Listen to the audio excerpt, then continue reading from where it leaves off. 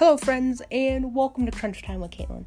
This episode is the preview of the Cleveland Browns playoff game against those dreaded Steelers. Having to play them. And boys, there are a lot to talk about. So, I hope you stick around, and I hope you enjoy. Where to begin when talking about this game? The Cleveland Browns are in the midst of basically their own COVID outbreak. They've had 17 players on the COVID list the past 2 weeks. Numerous coaches, including head coach Kevin Stefanski, who will not be able to coach on Sunday. Special teams coach Mike Priefer will take over. He did it once before in Minnesota. I think it was 2014 with Mike Zimmer. Was it 2014 or 2016? It was one of those years. Priefer took over as head coach, or acting head coach. And Alex Van Pelt will be calling the plays on Sunday. So, there was, talk of Van Pelt basically being, the play caller going into the season. Obviously, Stefanski, calling the plays. But, it's a collaborative effort. And, it's kind of funny, Stefanski basically downplayed, being able to call plays. He said AVP will, most likely do a better job than him. Which is funny, and also, damn. How incompetent have all these other play callers have been for the Browns these last handful of years. But yeah, the Browns, amidst a COVID outbreak, are still planning on, the NFL are still planning on having them play on Sunday. The Browns were finally able to practice this week, today. And it's still a giant question of who's going to be available for the Browns. Day to day, we don't really know who's available. Hopefully, a positive COVID test does not, they're not hit with another positive COVID test. The most recent one was Ronnie Harrison. They don't know if they're going to be able to get Denzel Ward, Malcolm Smith, and Harrison Bryant back. I feel like, Kevin Johnson too. They don't know if those guys are going to be able to, play on Sunday. They don't know if, Terrence Mitchell was questionable with personal issues. Jack Conklin, didn't practice today with an illness. There's a lot, and it does not look good for the Cleveland Browns. And, it's just very disappointing that, it was pretty obvious that the Browns had some type of outbreak, last week. The NFL forcing the Browns to play against the Jets, shorthanded, alright, whatever. It's annoying, but it is what it is. But the continuation of a number of positive COVID tests, it just, not delaying the game last week, it's pretty annoying.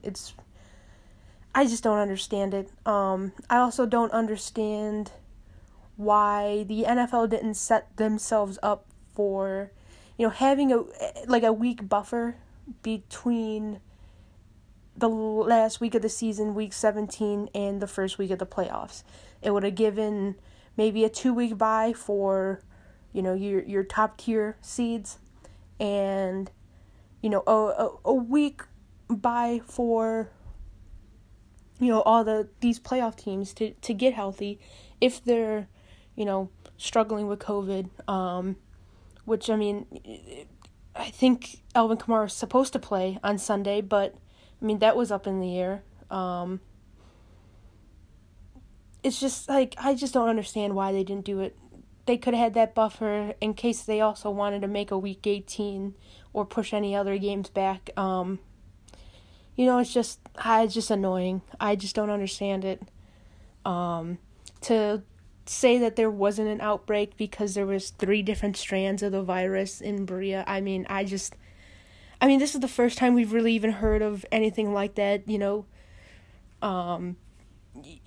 they're genetically testing, the viruses and to see, what constitutes an outbreak and what doesn't. It's just bullshit. And I think a lot of fans and a lot of media members see through it.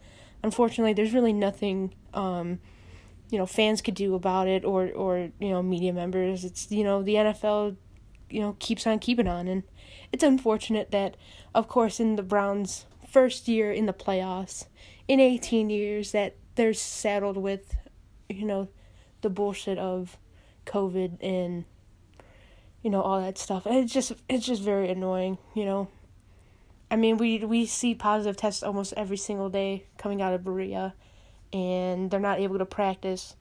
They don't want to postpone games because of, competitive advantages and whatever. But no, all right, fine.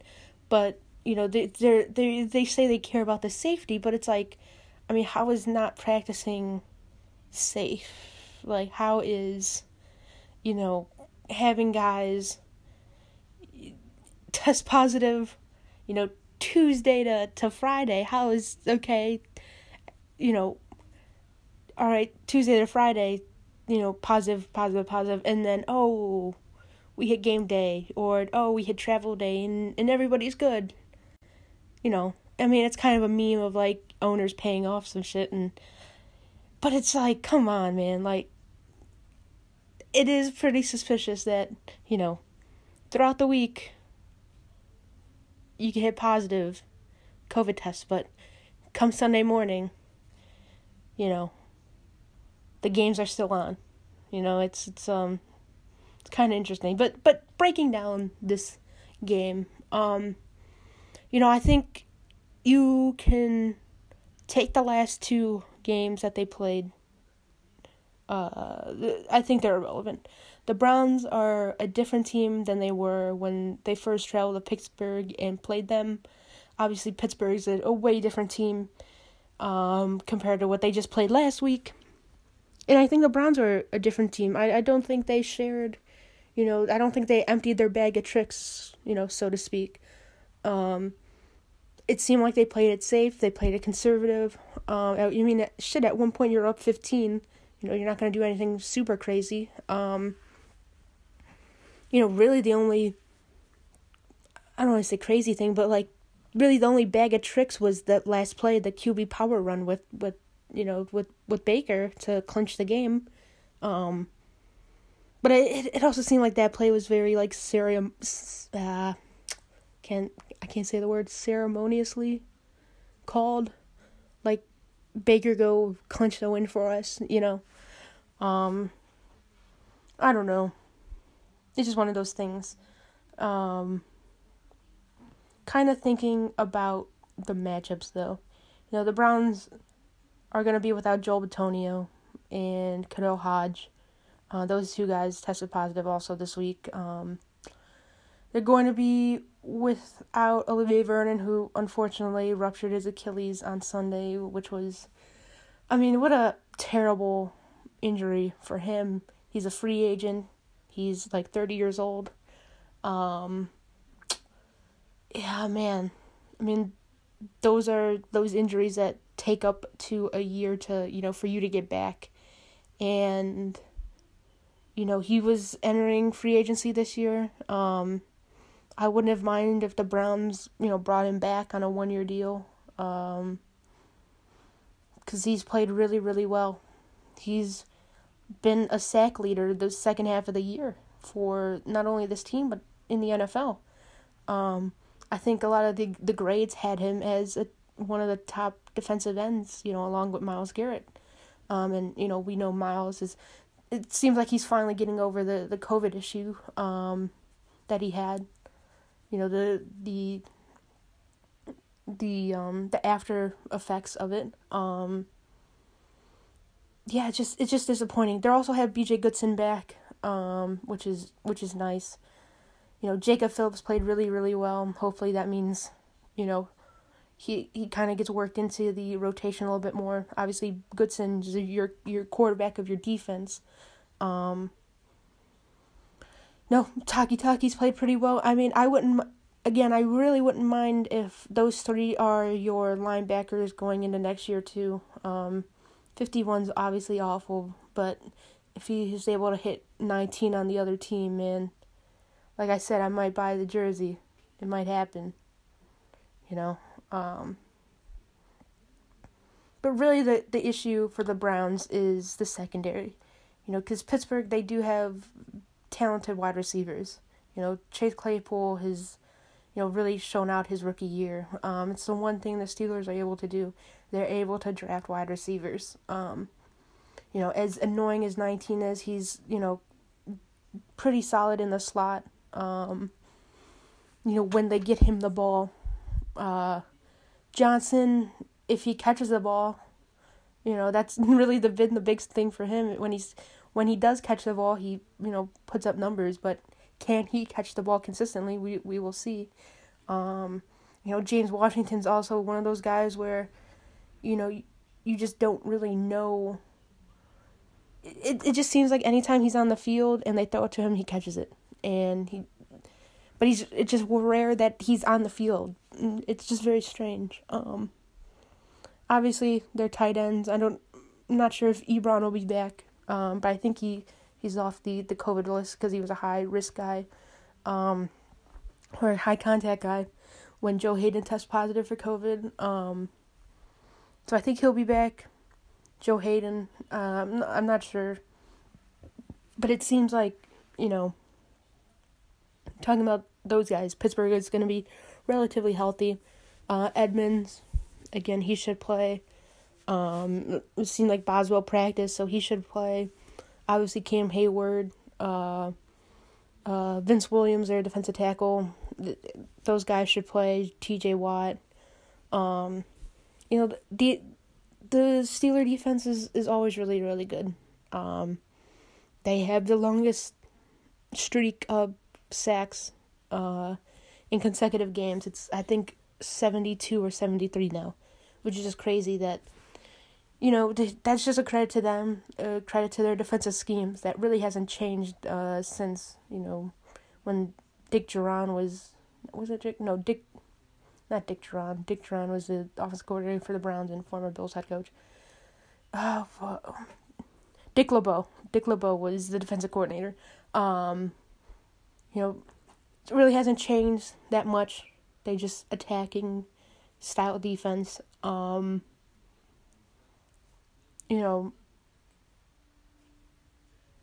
just really, really good. They attack from all angles. They attack from the corner. A lot of nickel blitzes and stuff like that. And obviously, when you have really good players like Hayward and T.J. Watt, I mean that also helps too.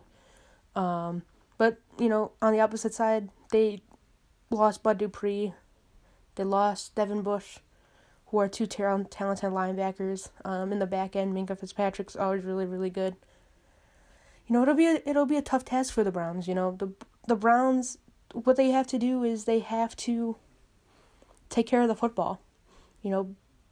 Baker's at over 100 plus attempts without an interception, and he has to continue that.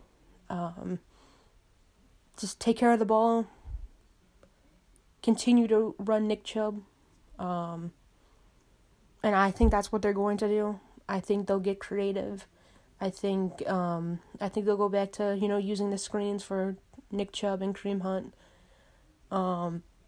But you got to get your playmakers the ball, and it starts with those two. Obviously, Jarvis Landry, kind of working in the middle of the field. Donovan Peoples-Jones has been cleared of concussion protocol, so he's, that's your deep threat guy. And then obviously Higgins, Baker's security blanket, and it's the game is winnable, but it's just, can the Browns stop the Steeler offense? And when you don't have potentially Denzel Ward and Terrence Mitchell and Kevin Johnson, and you go into this game with a lot of question marks at safety, at cornerback, even with a Ben Roethlisberger who hasn't been playing well, and they don't really take shots down the field, it could be a long day for the defense. That the front four has to step up. Myles Garrett, Sheldon Richardson, who are both banged up, but I mean they're expected to play. Larry Ogunjobi, Adrian Claiborne, who's probably going to start opposite of Myles Garrett with Olivier Vernon out, Porter Gustin. I mean, those guys, they need to get pressure in the backfield, and that's a major key. You got to make Ben uncomfortable, but he's also going to get rid of the ball really quickly. So you have to be able to tackle, right away. You can't let the receivers get yak yards. The Steeler offense cannot. They haven't proved that they haven't been able to run the ball, and it seems like they don't stick with it either. So if you could stop them on the run and force them into third and longs and push down the field and make Ben hold on to the ball, I mean, that's what you want. That should be the game plan defensively. It's as simple as it is. I mean, this Steeler team did not look good. And outside of a quarter and a half against the Colts, which ended up helping the Browns, they haven't played well. The team was a little bit different last week. They had someone, I mean, it's even crazy to even say this, but they had someone like Mason Rudolph who was able to kind of push the ball downfield a little bit more compared to Ben Roethlisberger. It's just, can the Browns force a turnover? Can the Browns get stops on third and long? It has been their killer this year that they can't get off the field on third and fourth down. It's annoying. Even last week, on 4th and 10, Mason Rudolph just kind of heaves one up there, and Claypool just makes a great catch, and it's just kind of annoying. But yeah, man, they need to get off the field on third down. And, the opposite, and then, talking about the Browns offense, it's the exact opposite. Can you stay on the field on third down? That's what you need to do. You need to sustain drives. You need to keep that team, that offense off the field. You can't give them any short fields. You gotta, milk the clock with Nick Chubb and Kareem Hunt. You have to, get 5 yards on 3rd and 3. Now, I even with the question mark at left guard, because it seems like they're going to be starting Michael Dunn at left guard because Joel Bitonio's out. And obviously Conklin is out with an illness, out of practice, so you never really know. You're kind of holding your breath when it comes to your right tackle. That would be tough, but hopefully Conklin can play. Hopefully everybody else is good. Hopefully there's no other surprise positive COVID test, tomorrow and Sunday. And hopefully the Browns could, get guys like Denzel Ward back and Kevin Johnson. That's what's important right now. If you get those two back, then I feel like you have a pretty damn good shot. It just sucks that, of all the weeks, it's the last handful of weeks that, the COVID bug hits Berea, and, it just sucks that, you're going to be without your head coach, who completely changed the culture, in Cleveland. You could potentially be without, your best safety, your your best safety, your best corner. Your best, one of your best guards, one of the best. I mean, Bitonio and Treader were the best guard tandem in the league, and you're going to be without one of them. It just sucks. It sucks. But hopefully, the Browns could get the guys that they hope to get back, and, they give Pittsburgh, a run for their money.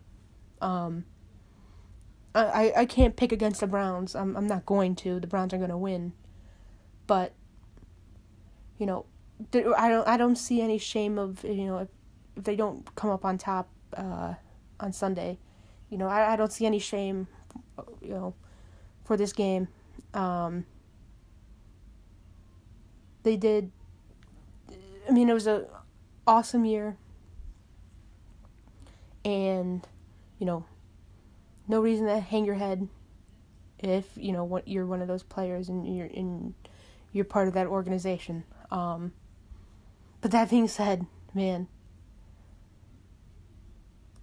this is years in the making. You're finally back in the playoffs. And, quote unquote, big brothers, looking right back at you. And you have a chance to take them down. Maybe it's some, ceremonial, passing of the guard or whatever.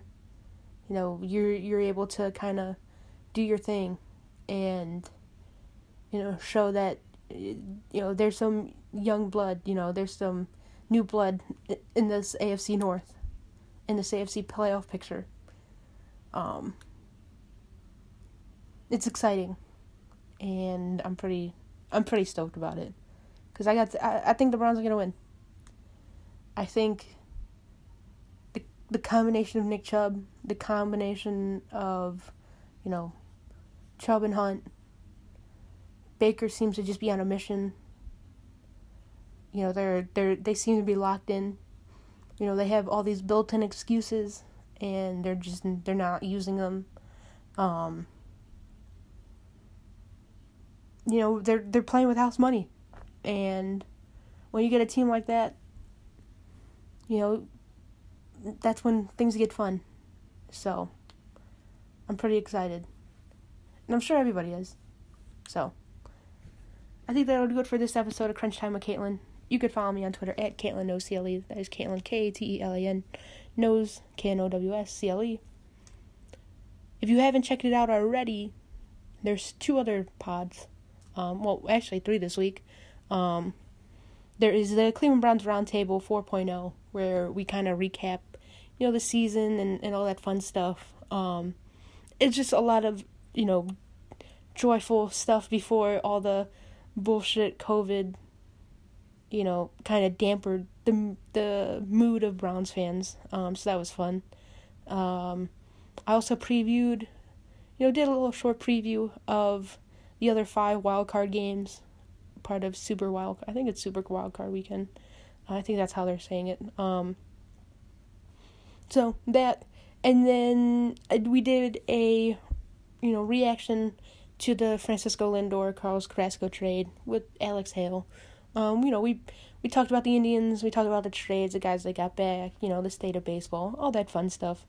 But yeah, there's a lot happening on the Crunch Time with Caitlin's, and so if you made it this far and you haven't checked those out, be sure to check those out. So, as always, go Browns, and I will see you in the next episode.